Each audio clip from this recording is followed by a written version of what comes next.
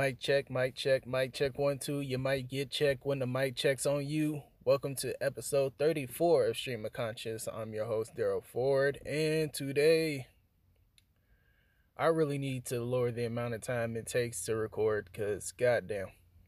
If I had more time during the day, 30 minutes plus would be fine, but I'm on such a tight schedule that it takes to the last minute to edit everything and get it out. And I still be sleep deprived like a motherfucker. So I'm gonna try to keep it around 20 minutes this episode. Just get in, get out, quick hot, boom, bop, bang, you know what I'm saying?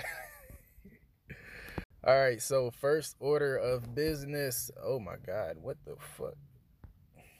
The robots are gonna kill us. Bro, the fact that AIs can birth each other without human interference is the wildest thing I think I've ever heard. I think it was 6 months ago to a year, somewhere around there, where the first AI conscious was born. And I ain't gonna lie, that sounds pretty scary. Just having something just be born out of nowhere. Might give a little credence to the Big Bang Theory now that I think about it, but I'm agnostic, so I ain't gonna share my views. But yeah, we're probably gonna get killed by the robots. Whenever they become self-sustaining, they're going to murk us, and we're not gonna have a chance in hell of winning. Yeah, I'm definitely keeping this down to 20 minutes. I can't be up all night editing again. So robots are gonna kill us. Boom, bop, bang. Next topic. Oh my god. So remember when I said I watched Dateline like once? Read. I had 2 out of 3 options and I chose the wrong 2. So I listened to Dateline. I said I listened to Dateline like once or twice a week, but the numbers increased drastically since the last time because I looked up this one Dateline episode, Too Fat to Kill, and that episode did not fail to live up to its name. So there was this pharmacist who became an executive in the pharmaceutical world, it was a shit ton of money. Like not 7 figures, but hovering close. Like a good neighbor to 7 figures. And he met this woman, and I don't remember if the pharmacist exec's parents didn't approve of her, but I remember that the woman's parents did not approve of him because he seemed arrogant, full of himself. Just overall not a good person, but that didn't dismay them from getting married. And the fucking dickhead that said, nah, he's not a good man, started going up to him with a handout, asking him to fund his businesses. The nerve of that motherfucker, boy. Man, let my fucking let my father-in-law try to do some shit like that, boy. You said you didn't approve of me dating your daughter, now you coming to me with a fucking handout? You piece of shit. But I digress. I gotta keep I gotta try to get this under 20 minutes, man. So eventually all the businesses go under. And finally, after a year and a half, the son says, fuck off. And he didn't like that much. And ironically, coincidence, I think not, that shortly after the father-in-law fell out of grace with his son-in-law, the marriage between the pharmacist and his wife started to strain as well. And eventually they got divorced. And during the split up,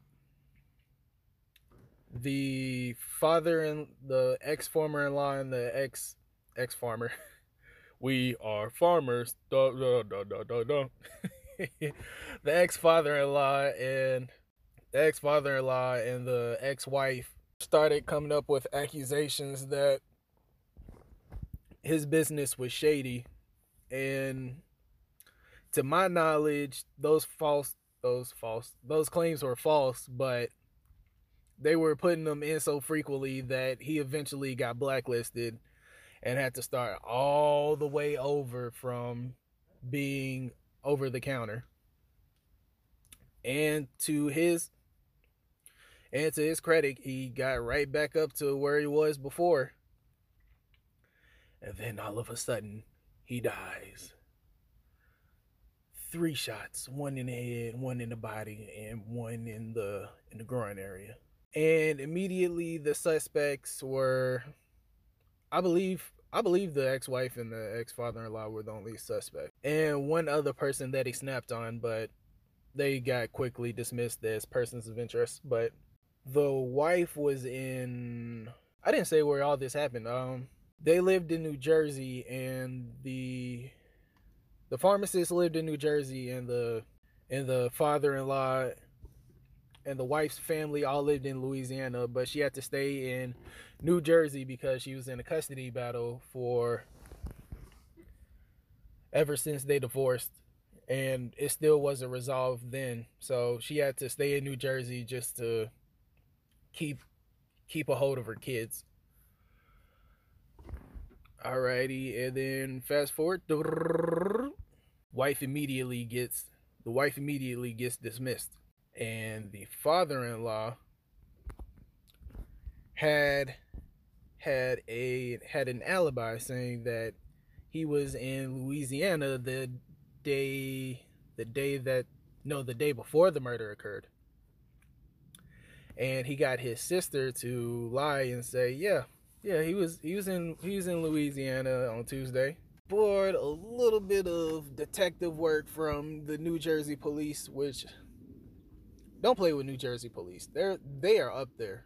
Don't play with New Jersey police, New York police. Is it just the Northeast period? No, there's got to be somewhere. It used to be L.A., Atlanta. Don't play with Atlanta cops. And I don't think the block is hot in Houston, but yeah, definitely.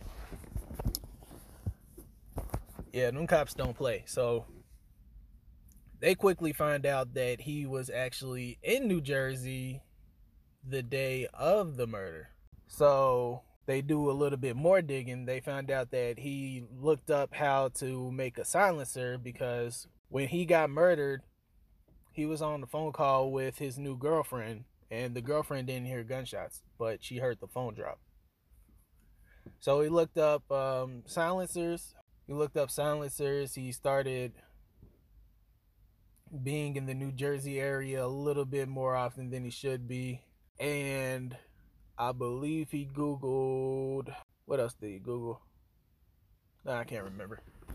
But they take it to trial. They find out that he wasn't in Louisiana until Thursday. The defense tried to say it was in Wednesday because there was some neighbor that they paid off to say that his car was in Louisiana Wednesday. Fucking cap. So the last ditch effort in the defense's case was, this man is too fat to kill. He's overweight. He has sleep apnea. He's diabetic. Like, they were just listed off some medical reasons. And they even invited a health professional to say, oh yeah, he's not in shape to kill anybody, because you need energy to lie in wait in a hallway and wait for your target to come to you and then plug them. Okay, just, you know what? You want to piss on me and call it rain? Fuck you. So yeah, he gets sentenced to life, and the fucking ex-wife gets to keep the kids and the ex-husband's $1 million life insurance policy. Boy, the system's fucked up. So yeah, if you don't listen to Dateline, I highly suggest you do. These be some fucking interesting stories. Do I wanna nah, I'm gonna skip that one. Hubert Davis Hubert Davis is the head coach for UNC, and I believe he's the first ever black head coach for the basketball program, and the fourth ever head coach in UNC history. I believe that was his title. But anyways, this was 8 months ago, by the way. This isn't anything recently. This is just something that I've heard for the first time, and I'm surprised this slipped my notice. So he's at a press conference, and they're basically congratulating him on being a on being a head coach. And he was said, "So how important is it for you to be in this position?" That's it. That's all the reporter said. I'd be scared. I'd be scared. I'd be scared to put the head coach back on the podium after this, bro. He's basically said, "Yeah, I'm proud. Not many of us get an opportunity to be up here. And I'm also proud that I have a white wife. And I'm proud for our 2 mixed kids as well." He just threw that. Nobody asked him about his wife or kid. He just willingly volunteered that information. Like, what's going on? What the hell? I'm hoping he's doing great, and I hope he's still proud of his white wife. But just why did you feel the need to just randomly throw that in? That's like somebody asking Logic a question about, "Hey, how do you feel about this album?" "Oh yeah, man, this album's really good, and did also mention I'm half black and half white." Like, that's the same type of energy, man. Go on there with your white wife and your mulatto kids, man. God bless America. Boosie, Boosie, Boosie badass. Cause I'm on wipe me down, Hood rapper legend, Boosie badass, and Lil Nas X. That beef is the most random beef I'm trying to think of some more random beefs. Nah, this has to be number one. Because I mean, if you're a Boosie fan, I guess you could have seen it coming because of that stance he took with Dwayne Wade's. You know what? I'm gonna avoid being canceled. I'm just gonna say Dwayne Wade's kid. And then Boosie went on that random rant about his kid getting their dick cut off. I don't know how people can be PC, man. This shit, dog. I don't. Dwayne Wade's goddamn daughter, I guess. About come on, man, don't cut his dick off. Nobody said anything about her getting her dick cut off, man. Like, what the fuck? He just needs some good pussy, man. I'm gonna go pay for my son to get laid. Oh my god. And for the people that don't really understand street mentality, like, I'm not a street guy, but I've been around enough street people to understand their stance. Especially in Boosie's generation, like, homophobia was very, very accepted. Like, there were no gay rights in the hood, especially back in Boosie's day, because they would say, "You British cigarette," and yeah, it was pretty bad. So I understand where Boosie's coming from, and he's not really trying to say that he hates gay people. He's trying to say that Lil Nas X's tactics.